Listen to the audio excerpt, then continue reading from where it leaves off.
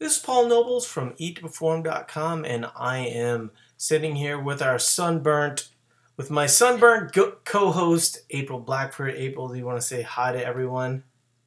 Hi, everyone. So, April had mandatory time off this weekend. We've, I think, all been sort of overwhelmed for quite some time.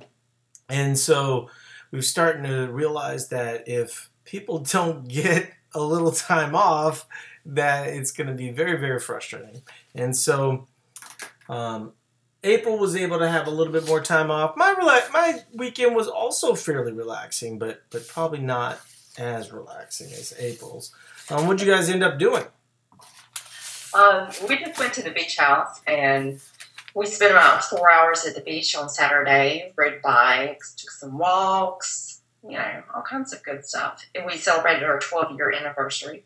Oh, so congratulations. Had a nice solo with no kids. That's the key part there. Yeah. The kids part is kind of a big deal, actually. It looks like our date weekend thing that I always brag about has come to an end. I think both of our kids are too old, and Vicky and I were still okay with it, but for people on the podcast that don't know, my wife and I, every other month, we send our kids to the opposite, and then they send their kids. And we've been doing that for something like 14 years. And it's been great. It's sort of funny because we go to like Vegas and New York to see plays and such, and they just like paint, Hopefully they're naked when they paint. I have no idea, but it never seemed like they were having near as much fun as we had. So basically, if anybody's got any questions, you're more than jump right in and get them out. And on Facebook, we will kind of jump into some of the questions there, but we're mostly going to be focused a little bit on the Eat performers that are going to be asking questions. So I'm not sure if over the weekend that you've seen the little trend sheet that I've been kind of putting out there. And basically, it's just like 5 or 6 things on a spreadsheet. And probably the 3 things that I would consider to be the most important things as it relates to whether or not you're ready for a deficit cycle is, are you sleeping well? Are your workouts good? And are you eating an adequate amount of food for what you do, right? And so I'm going to write that down just so I don't lose track of thought. But what I think happens for a lot of folks, right? So they start off kind of not having really any clue what is going on as it relates to how much they're eating, how much they're doing. They just know that they're in a bad spot and they want to get out of that bad spot, and they're going to basically just eat less until they do. It's kind of interesting. There was a study that came out, and it pretty much confirmed, like many studies confirm, what we talk about fairly often, that the idea of less, less, less is leaving people sort of broken and confused. And we talk about that fairly often, but it just seems like you're seeing more and more momentum that way, and people are starting to hear sort of what we've been talking about. But we're not the only one. We're pretty much the only one that's really trying this from a mainstream standpoint, though, because everyone else seems to want to try it from the standpoint of, selling you, 60-calorie cookies or whatever, right? And so there's not a whole lot of money in selling you the idea that, hey, a patient approach is going to make a lot of sense. It just so happens to be the only thing that really works long time. And then, the other piece that we talk about often that I think, can't go without saying, if you walk into a deficit cycle and your first thought is, I don't really like myself the way that I am right now. I think what ends up happening is that you will lose your resolve fairly quickly, right? If you walk into a deficit cycle and you're sleeping 8 hours a night and your workouts are great and your eating is good, that's what this trend sheet is doing. And so, if you're a Need to Perform member, basically I've posted it in the meal planning group. If you um, haven't seen it, you can use the search bar or you can just tag a coach and they will show you the trend sheet. It's also in Quick Start and now in coaching. I have to say, I only put carbs in there, but I think if you're new, I think protein should also be in there. Um, for my advanced folks, in the Quick Start classes and stuff like that, they kind of have protein figured out for the most part. But it's really kind of the new folks that don't always make protein a priority, and they could ultimately benefit the most from it. Any thoughts as we sort of move into some of the trial and error part? Of course, I absolutely agree in regards to the newer folks. I would say probably 95% of them are deficient on protein. They're either coming in low carb or low carb, low protein, or high carb, low protein. It's basically they're just focusing on carbs, on attempting to diet, and not even having any concern or care towards protein at all. Yeah. So I, you know, highly agree with that. So when you have all these things in place, or let's say 80%, I mean, the simple fact of the matter is that we're all somewhat deficient at times. So perfection is not necessarily the goal. But what I think happens when you walk in with kind of a full head of steam, we know a few things are going to happen, right?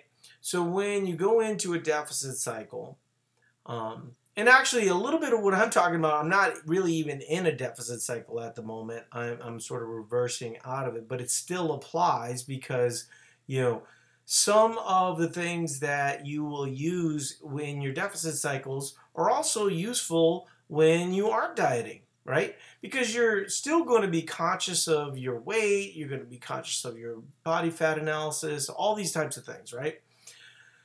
So what tends to happen for a lot of folks is they don't realize that when you work out, when you work, stress, kids, all these things end up being stressful, and then you add another element of stress that sometimes it just creates these hurdles. Sickness being one, injury sometimes can be a factor.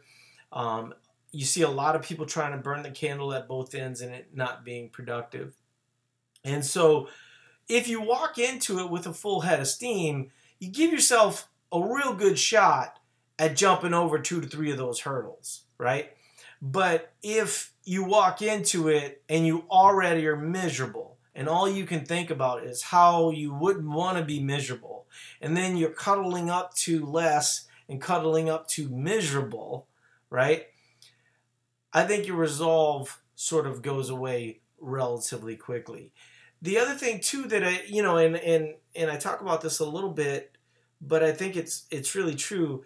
There has to be a place of caring for who you are now, because for you to get to where you want to go, you sort of have to love that person to get there, and if you don't, what'll often happen is you'll lose 20 to 30 pounds. A lot of the times you'll do whatever it takes to lose that weight. You'll blow through a whole bunch of muscle in that process. And in the end, you just end up like a smaller version of what you used to be. And, oftentimes people will focus, on the fact that, mentally it didn't do a lot for them. Physically, they were smaller, but mentally they just didn't go into it with the right mindset, so they're able to come out of it with the right mindset. And so I think that most people going into any type of deficit cycle, they have much better chance if they have if it comes from a place of caring. Um, any thoughts before I get into the big revelation, the secrets of outlaws? In regards to the place of caring, I think it kind of goes along with mindset. Obviously the mindset you have, of yourself and your current, situation or position that you're in. But mindset means everything. Like what you said. If you go into it with a poor mindset, you have to be positive or have to, be willing to sacrifice and make changes. But if you have a negative mindset going into it, 9 out of 10 times you're either just going to beat yourself in the ground or you're not going to be very successful because you're going to get, you're going to get down that the scale's not constantly moving down, down, down because you're in a negative mindset already and you don't learn along the way or, learn how the process, works for you and doesn't work. Right. So one of the things that I saw Elizabeth Darsh, and I'm actually going to share it in a little bit, did a video, and I can't remember specifically how she said it, but it was related to Wilma Rudolph, and when you see it later, you'll know what I'm talking about. But she was talking about that no success comes without struggle, and that they are interlinked. And so if you're currently in a struggle, doesn't mean that you can't refine your approach, but you can expect the success to come.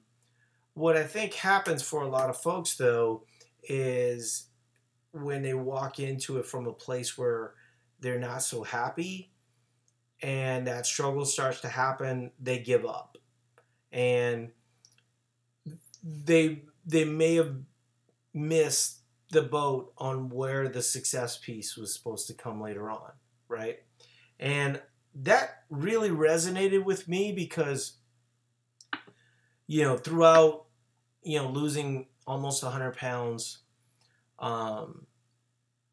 what really stood out to me was just the consistency of effort, and especially as the years have gone by. And, what I think is sort of interesting, the way that we approach things as opposed to the way that most people approach things, is we're really about keeping your metabolic health. I think one of the things that surprises people is when they realize how little I work out.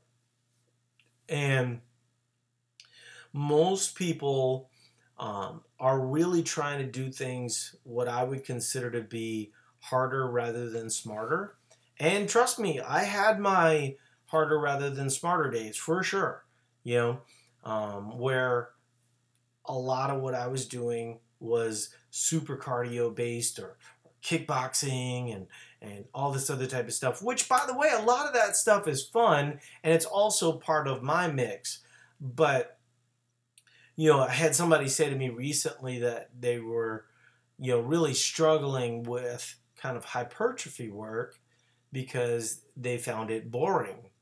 And I was like, yeah, it is, and so is eating salads, and so is making sure that your proteins, it's all relatively boring, right? I mean, like when you're in a relationship, this is probably a horrible way to say it, but I love the mundane nature of my relationship. I love just being with my wife, sitting in chairs out front of our house and just talking. And that's not exciting. And we ain't clubbing. We're not, I think the excitement level that everybody wants in their life, what people are really saying is, I want to feel like I have more control. So if they feel like if they beat themselves into the ground, that they have a better shot, at whatever it is, right? Any thoughts on that? Because I want to sort of get into these trend sheets because, I've made a few videos, but there was a few things that have happened recently that I think people are going to find interesting. I just wanted to say I don't see how hypertrophy work can be boring because it's pretty awesome. You just have to know how to jazz it up, I mean, I'm kind of with you. I think that, you know, if, for instance, you are a CrossFitter, right, and you like that type of stuff, you know, drop sets and down sets are very similar to CrossFit. You know, You got drop sets, down sets, giant sets, supersets, partial reps, yeah, pauses. Like the options are like unlimited. and you feel it in your like right now. I just got done benching. Probably within the last half an hour, and I mean, my arms are bigger, my chest is bigger. You actually see it. I think that they're I get that a lot of people only have like an hour and they want to kill themselves in that hour to feel like that they've done something. But, in the same time, I mean, I was actually, I walked my dog in the middle. I did my laundry. There was a number of things that I did in between my sets, and still got a really effective workout as a result. And I think that that's sort of the graduation for fitness. It's sort of like your relationships. I mean, you get that, oh my God, I'm totally in love, in the first part, you know, and then your connection is much closer, but in a very different way, but it's deeper. And that's what I think your fitness journey becomes. Is it's not just about killing yourself. It really is about finding what works. And I think that's the other thing too.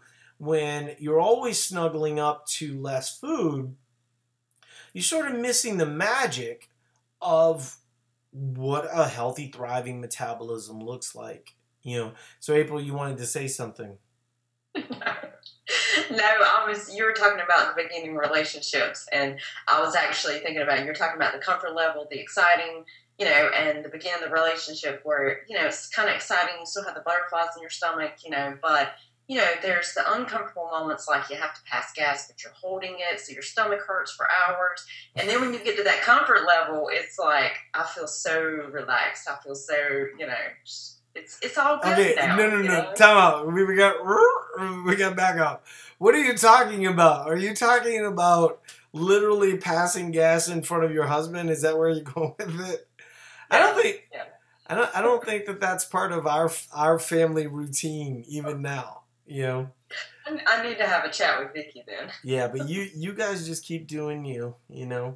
So when we started doing these trend sheets, what I noticed right off the bat, and I'm going to use myself as an example, but one of the things that I noticed right off the bat, and we talk about this every week, but there has to be, Shannon, in terms of the signing up for the summer challenge, what you can do is you could tag Ashley in the meal planning group, or Stephanie, or really any of the Eat Perform coaches, and they'll get you that link.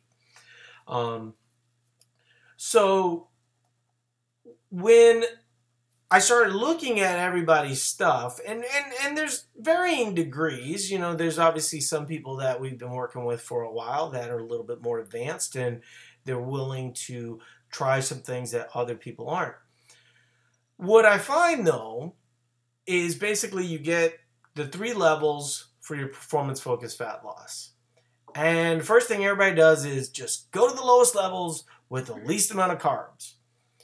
And the minute they do that, one, they start feeling awful, and they don't feel like working out that much. They get fatigued really quickly, and they're sort of missing the magic of what you're really trying to do.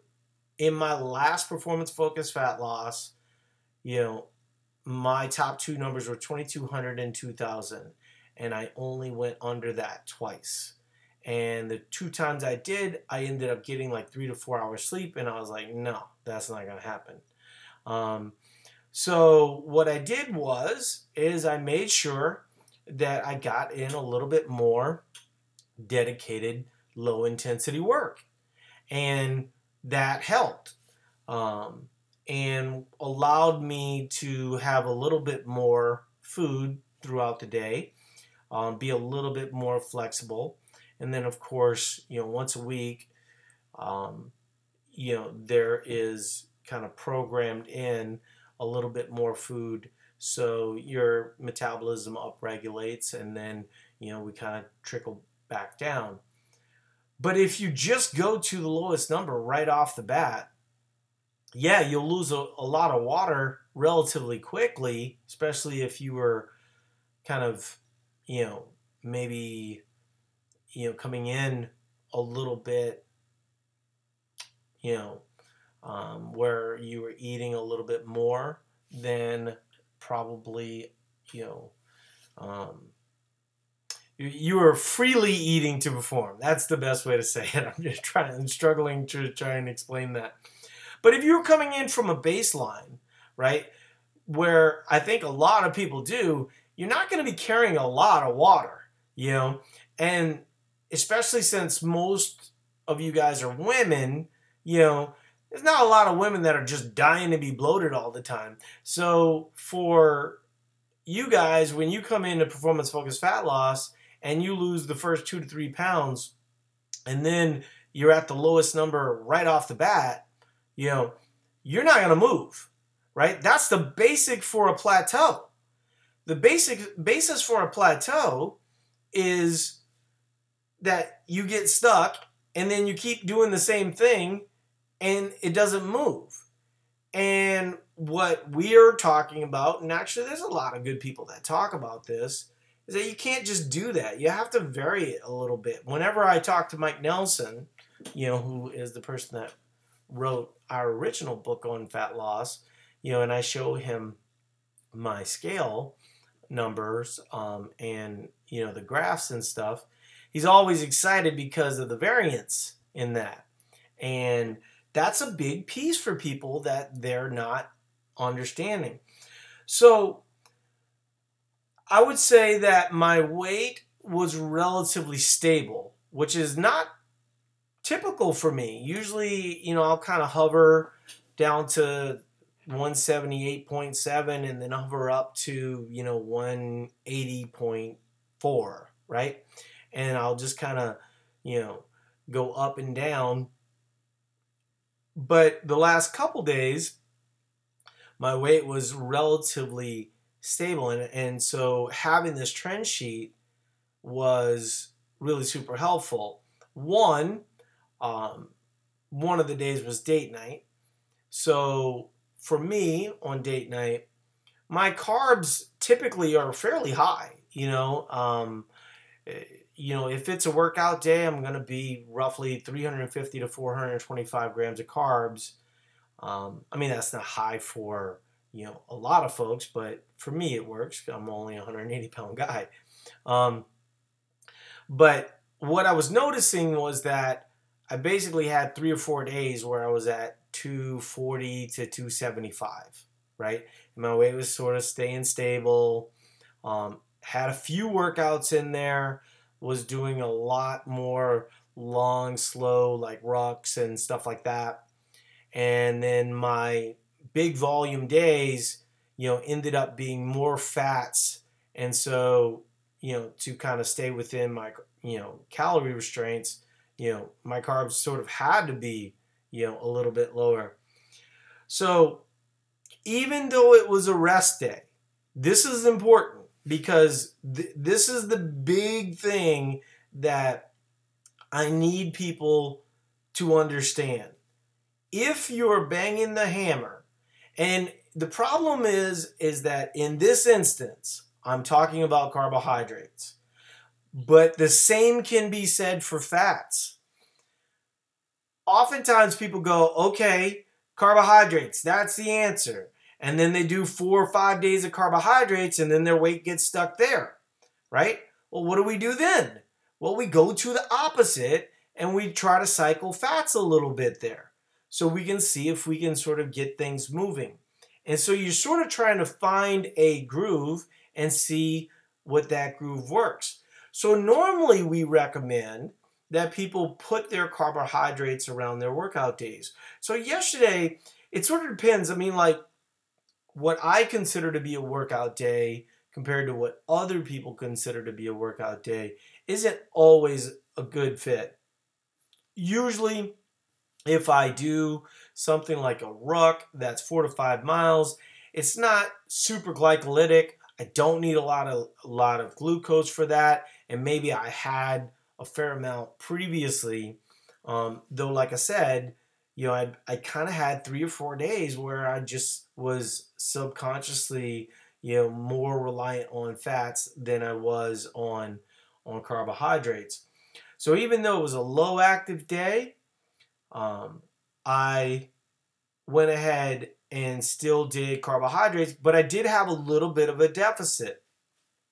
And boom, dropped 2 pounds, right? Um, One of the things that we talk to people a lot about is the effect of carbohydrates on cortisol. And most people know that cortisol is going to, you know, you're going to carry a little bit more water around your waist and stuff like that. And so, when you bring carbohydrates to the table, it can be helpful. Now, we have to be careful there, you know, because I could argue, and I would argue this, that when you look at any kind of, calorie manipulation, macro manipulation, anything like that, we're really talking about water for the most part. And so I don't want people to think, well, because he had carbohydrates, that solved everything. Couldn't I make the argument that 3 or 4 days of fats actually were just as important to that scenario? I mean, one of the things that was really interesting about those days is that my lifts were really good, you know? And so my weight being up a little bit, I'm well fed in that scenario. I'm eating an adequate amount of calories. I mean, that's the nice thing about fats is they tend to be, um, energy dense, and so you can get in a lot of calories a lot easier than you can. It's sort of interesting because people often will focus on kind of the bloating of carbohydrates. What I would argue is that most people experiencing bloating from carbohydrates have too high of fats in that scenario. So that's the other piece. When I noticed my fats were up, I spent the day really making sure that my fats were sort of reasonable. And so I think my fats ended up being something like 74 grams. Normally I'm 100 grams, but I just wanted to kind of reverse things. So the big takeaway is that often if you're finding that something's not working, one, finding the trends is helpful. I will say that a lot of people are using the trend sheets and they're like, I can't see it. And I'm looking at their trend sheets and going, totally can see it, right? So in that way, I think it is helpful to get coaching if that's something that you think is I mean, if you can do it, you can see your own trends and you can react to those trends. I think most people are scared shitless to do any kind of trial and error with their food, because they're always focused on the scale going down, right? And for me, I know that the scale going up and down is actually a big part of the equation. And what we're really looking at is averages over time. When you look at my trend line, I mean, it's almost amazing. Just how consistent it has been over the last 4 weeks. And one of the things that I've been focusing on a lot lately is trying to get my rest day, calories up, which is part of the reason why, as I did that, what are we talking about with rest days? Typically, we're talking about, more fats than carbohydrates. And so that's why my fats were starting to creep. So, I had to be a little bit more aware of that. I lost you for a second there. Someone is asking, what is a ruck? A ruck is a hike with a weighted pack, and it's a big thing in the armed services community. I use actually a weight plate that's, you know, designed here in Mankato, Minnesota. Um, but I bought it from GoRuck, which I'm kind of hoping for a Father's Day GoRuck pack. So I'm pretty excited about that. But I really like um, rucks for people. That's the other thing somebody said, that walks and hikes are boring and they'd rather run and be done quicker. Once again, you know, I was running 15 to 18 miles, last summer, but my feet was always hurting, my joints were hurting, and just found that if I took a little bit more time and, did the rucks, and it is funny because if I go 2 to 3 days where I've had consistent activity, by the third day the pack starts to feel a lot heavier. The first day I'm like, oh man, I'm really getting used to this 45 pounds. And then by the third day, it's like, oh yeah, no, that was just had a lot of energy. Um, any thoughts on that? Because I think what happens is people read the books or listen to the podcast or whatever, and they go, okay, I have to do it this way, and if I don't do it this way, it doesn't work out. Well, But I think one go of the ahead. key things that I wanted to touch on, and you had put an emphasis on, and I touch on this a lot in the group coaching, is it's normal. We want to see those fluctuations. We want to see the up and down fluctuations. Unless you're purposely trying to slowly gain weight, you don't want to continue to see the upward trends. And, unless you're specifically in a fat loss cycle, continue to see the down, down, down trends, but you want to see, the up and down fluctuations. And I also wanted to add in that the comment that you made when people are saying that that they think that they're bloated from the carbs. Generally, if they're bloated from the carbohydrates, it's because they don't have any level of cycling in the mix. They're basically working out 6 days a week and have just one day where they eat a little bit less and they don't have enough cycling going on to kind of, rid a little bit of the water, rid a little bit of the bloat, like what you said, where you cycle your carbs down. See, That's the biggest but thing I generally see. honestly, I mean, and I noticed this with mine. When I'm not as good as I can be with my logging, you know, what I notice is that, yeah, my carbs are creeping up, but my fats are still high, right? And so when you can actually kind of get those fats to a reasonable level, your carbs can go up much higher than you might think, right? But if your fats are already 125 grams and now you throw 425 grams of carbohydrates, you're going to be a little bit more bloated in that scenario. And I think that, you know, we've defaulted to too many simplistic solutions along the way.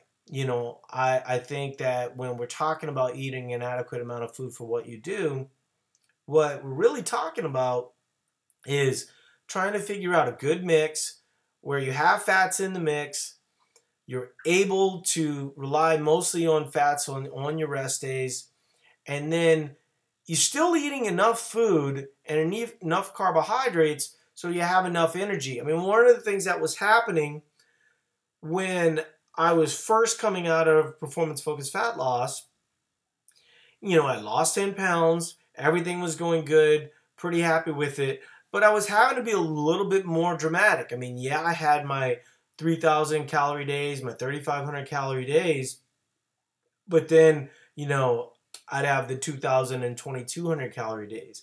So I wasn't finding a real good mix as it relates to my workouts. And now, that I've sort of moved to 25 to 2,700 on my, and just so you guys know, I don't work out all that much, and I think if people are listening to this and they're hearing, oh my God, this guy eats 2,700 calories or this guy eats 3,200 calories, yeah, moving is a priority in my life.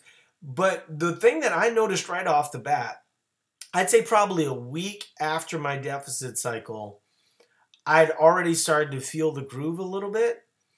And the minute I did, not only was my sleep good, In fact, this last week, my sleep was so good that my burns were super high every single day because I was fired up. I had energy. So, I mean, a lot of people are drinking coffee just to get through the day. When you drink coffee and you've had 8 to 8.5 hours sleep, man, you're like a firecracker. And that's a little bit of what, you know, we think is the big secret for people, is they're just constantly snuggling up to the, you know, I guess simplistic solutions that without real trial and error, without really seeing, what could work for them, you know. And once again, I mean, every time somebody listens to this, they're like, "Oh, you keep talking about carbs." Carbs is not, it's not a bad thing to talk about,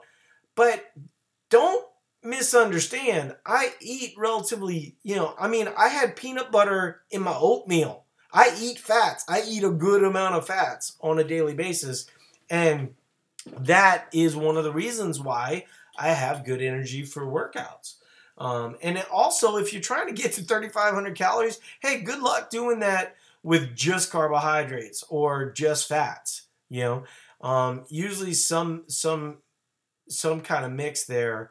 Like I said, on Fridays, typically my carbs are going to be a little bit higher, my fats are going to be a little bit higher. And so, that's a good day to deadlift. That's a good day to be at a little bit of an excess so you can potentially put on some tissue in that scenario. So let's see. This is a good time to get to a few questions. We had a few people.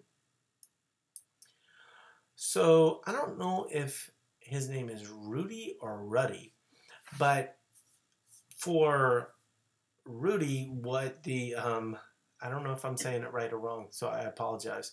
But Rudy, I'm just gonna go with Rudy. Um, with Quick Start, basically you get more of this kind of stuff, and we walk you through a little bit more advanced ideas. So once you have kind of the basics down, the big advantage to Quick Start obviously is that you get a little bit more support in the deficit cycles. He did have a follow-up question. In terms of protein intake, should the gram to pound rule based on total weight or just grams to pound of lean body weight? Well, that is interesting. And I would say it's some, kind of, a hybrid of the two. Typically, we will go, at about 0.7 of pounds of body weight. But there certainly are instances where we go to lean body weight. As an example, if you're a 450-pound person, I'm not going to try and have you eat, 325 grams of protein. It's not necessary because your fat layer actually acts as, some measure of protection for you. So, we would probably put that person much closer to lean body weight. So it sort of depends on where you're at as an athlete.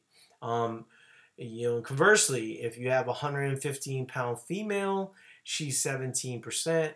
We're definitely going to be closer to the 1 gram per pound. We'll also be focused a lot more on carbohydrates because carbohydrates also act as a protectant for muscle because it's good for muscle protein turnover. And basically, when you don't have that fat layer, your muscle can potentially be used as energy as it breaks down during your workouts and stuff like that. So we want to be really conscious of that piece of things. So Cassandra's saying, following the end of a PFL cycle, how quickly should one bump up carbs and fat? At what pace should you work back to your TDE wave numbers? Well, that depends on you, right? For me, basically, I'm back to my numbers. I was back to my numbers roughly within 3 weeks. We typically recommend about 8 weeks phases where you sort of walk through things patiently. What I think is the big factor for people is the amount of activity that you do and the type of activity that you do. It's sort of, kind of part of the conversation that I was having earlier, that if you can work out a little bit smarter. You don't have to work out near as hard. One of the things that I've been, focusing on a little bit more is trying to keep my burns to a relative level. Like I said, if I sleep 8.5 hours, have a cup of coffee, I'm up and walking around the house all the time, and so sometimes my burns can get to be a little bit high. So on those days, I might not go for a longer walk with my dog, or might not go for a ruck on that day and focus a little bit more on weight training. Also, great days for high intensity work.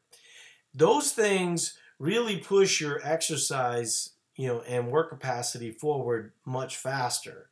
And so there are days where, if you're a CrossFitter, you're a power lifter, you actually might want to keep your burns at a relatively low level just because you want your body to be able to sort of adapt to that. So if you're burning 4,000 calories and you're eating, let's say, 2,500 calories, and it's deadlift day, you're really not allowing your body to adapt to the extreme exercise that you're doing, and then ultimately you're going to be dealing with a little bit more stress in that scenario, potentially get hurt, potentially get sick. So those are things that to keep in mind. But I would say, one, the more dedicated strength training you can do, I think the nutrients that you're bringing into the equation, you can bring them in quicker.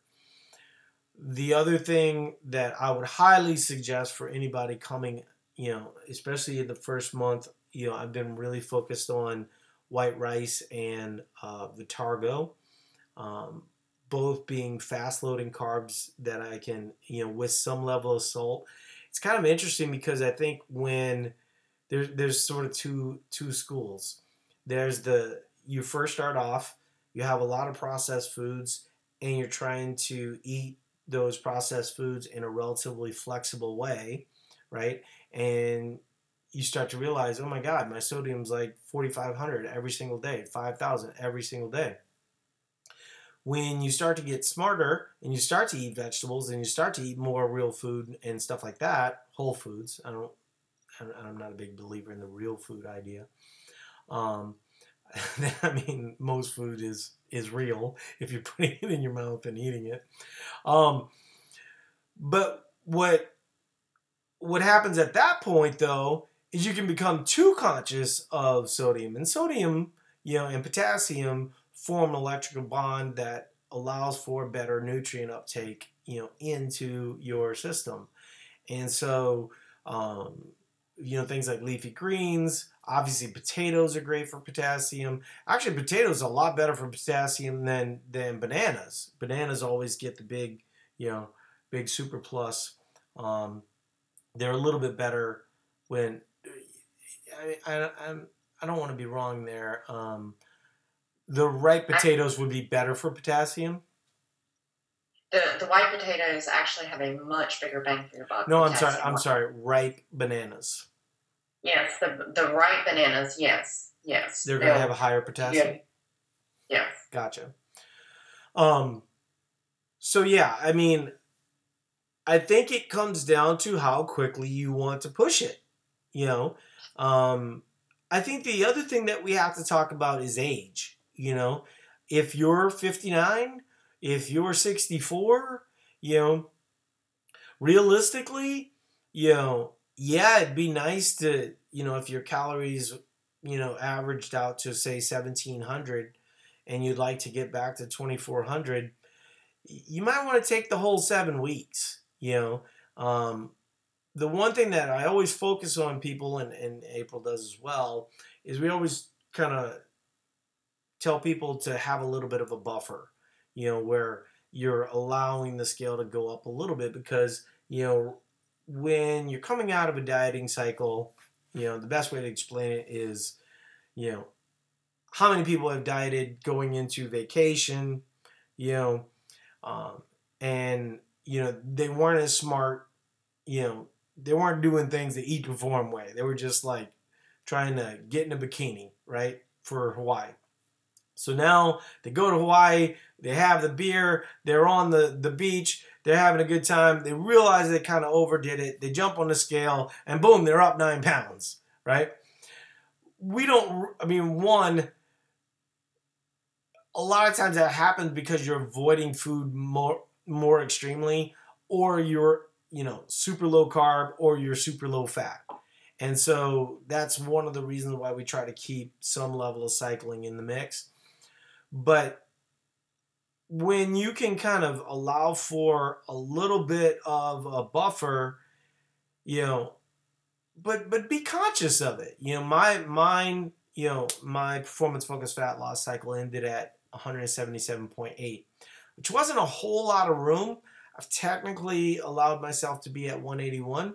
And you'll see, like if you've seen my scale on Instagram, or you've seen, any of the things on the page, you'll see my weight go up to 181.4, occasionally. Well, that's a sign, I got to do whatever the opposite is. And, the one thing I love about Mondays, I did bench press, but bench press, is not a super, it's fun to do, but it doesn't take a ton out of you.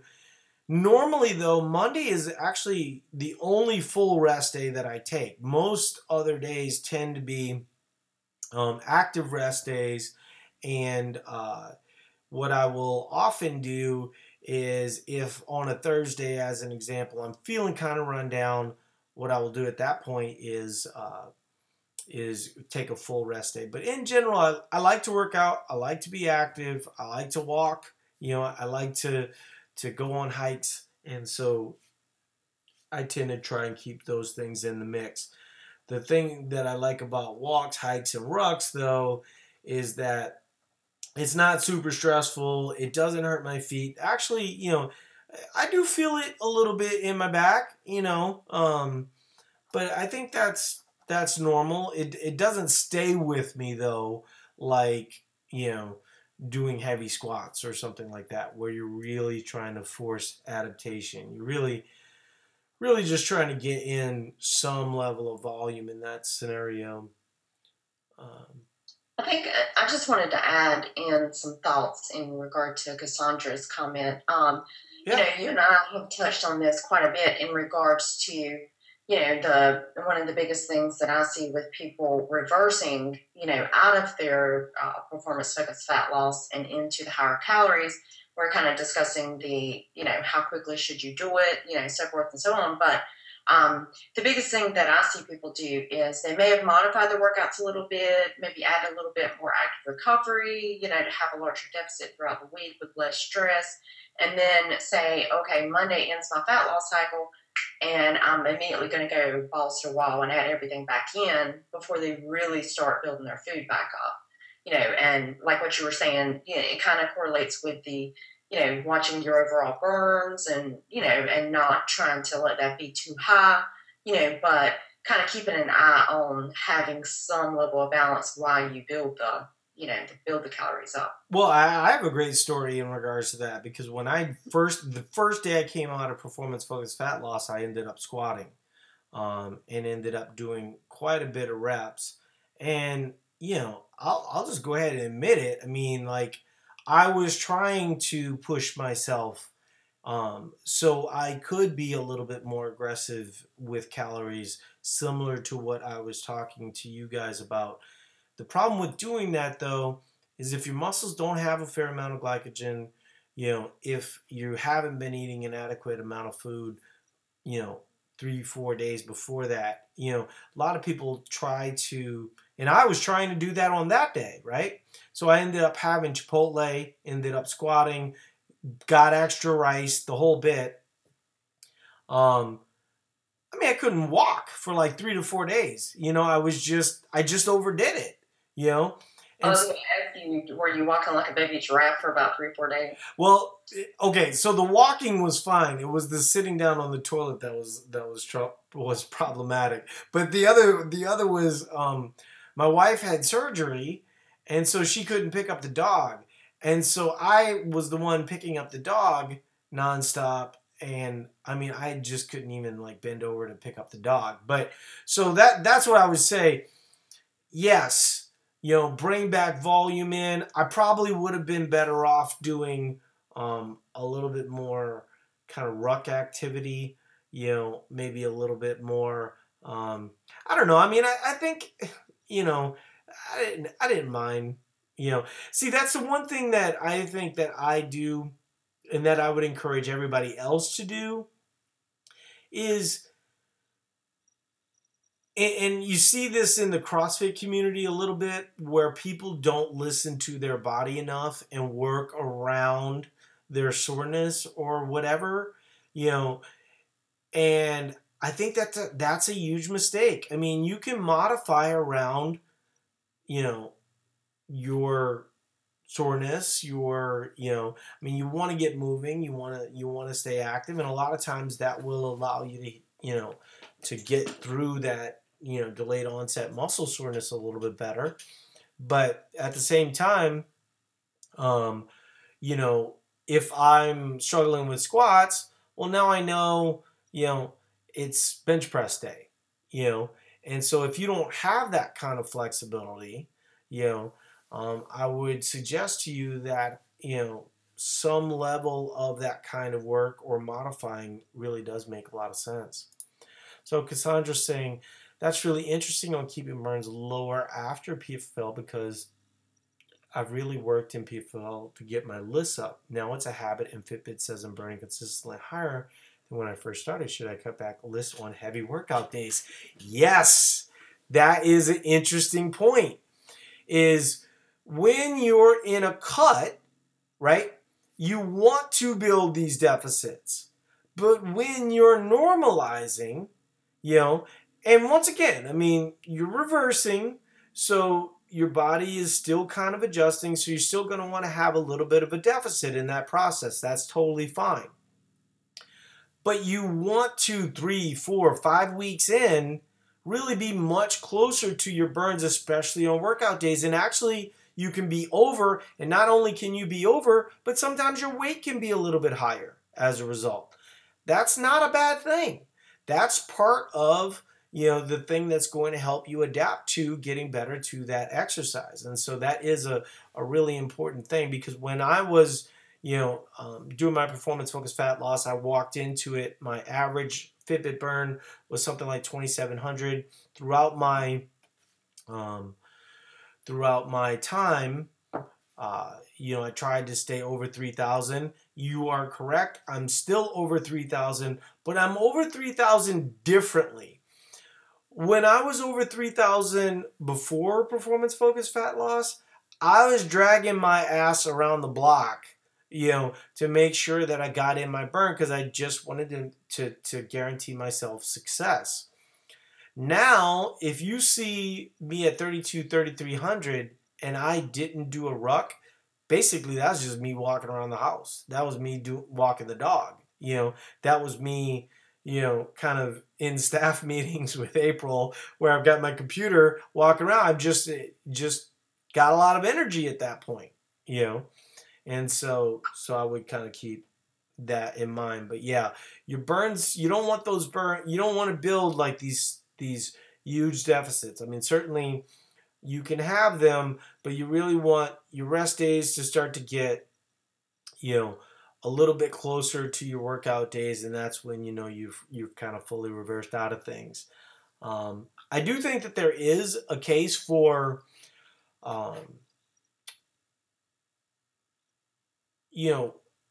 getting your work capacity high enough to where you can actually go lower than where you were during performance focused fat loss. But I don't think you should push that. I think that, I know we all want to be at that number that we landed at, and I've been fairly close to it, like 2 or 3 times since then. And actually, the last 2 times I was close to it were kind of higher carbohydrate days and relatively low fat days, but my activity was fairly high. And so it wasn't like I did it from the standpoint of, just going to 1800s and pulling all the water out of my body, right? So yeah, but the big takeaway that I wanted people to hear as we were talking about this is that if you're doing something and that something is not working, you have to try the opposite. You have to look for trends of what you've been banging your head against the wall doing, and then try and reverse it. And if you're an Eat to Perform member and you're sort of struggling through that piece of things, make a trend sheet for the last 2 weeks. Anita was on here earlier, and she made a trend sheet for about 10 days, and I thought I saw a trend. So I asked her to go ahead and make another 2 weeks, just because sometimes you need longer history, especially for women, right? Because women are going to hold water differently than men will. And so, April and I have been involved in a discussion with Sherry, and I think, a little bit of what Sherry, kind of the pluses and the minuses, we're really starting to figure some things out for her. But my guess is that for her, it's a little frustrating. For me, it's exhilarating, right? Because, I love teaching someone how to use their body, you know, and I feel like Sherry's as close as she's ever been to be able to do that, right? Um, and Sherry says hi to me. Um, all right, guys. Well, I think we can end there. I appreciate everybody being here. It ended up being a great discussion, I think. But just remember, the opposite is often the answer. And if you're, running 15 miles a day and you're eating 1,200 calories and you're getting nowhere, well, stop doing that. Give rest a chance. All I'm saying is give rest a chance. All right, you guys. April, did you want to say goodbye to everyone? Good night, everyone. All right, guys. I appreciate everybody listening, and we'll talk to you later.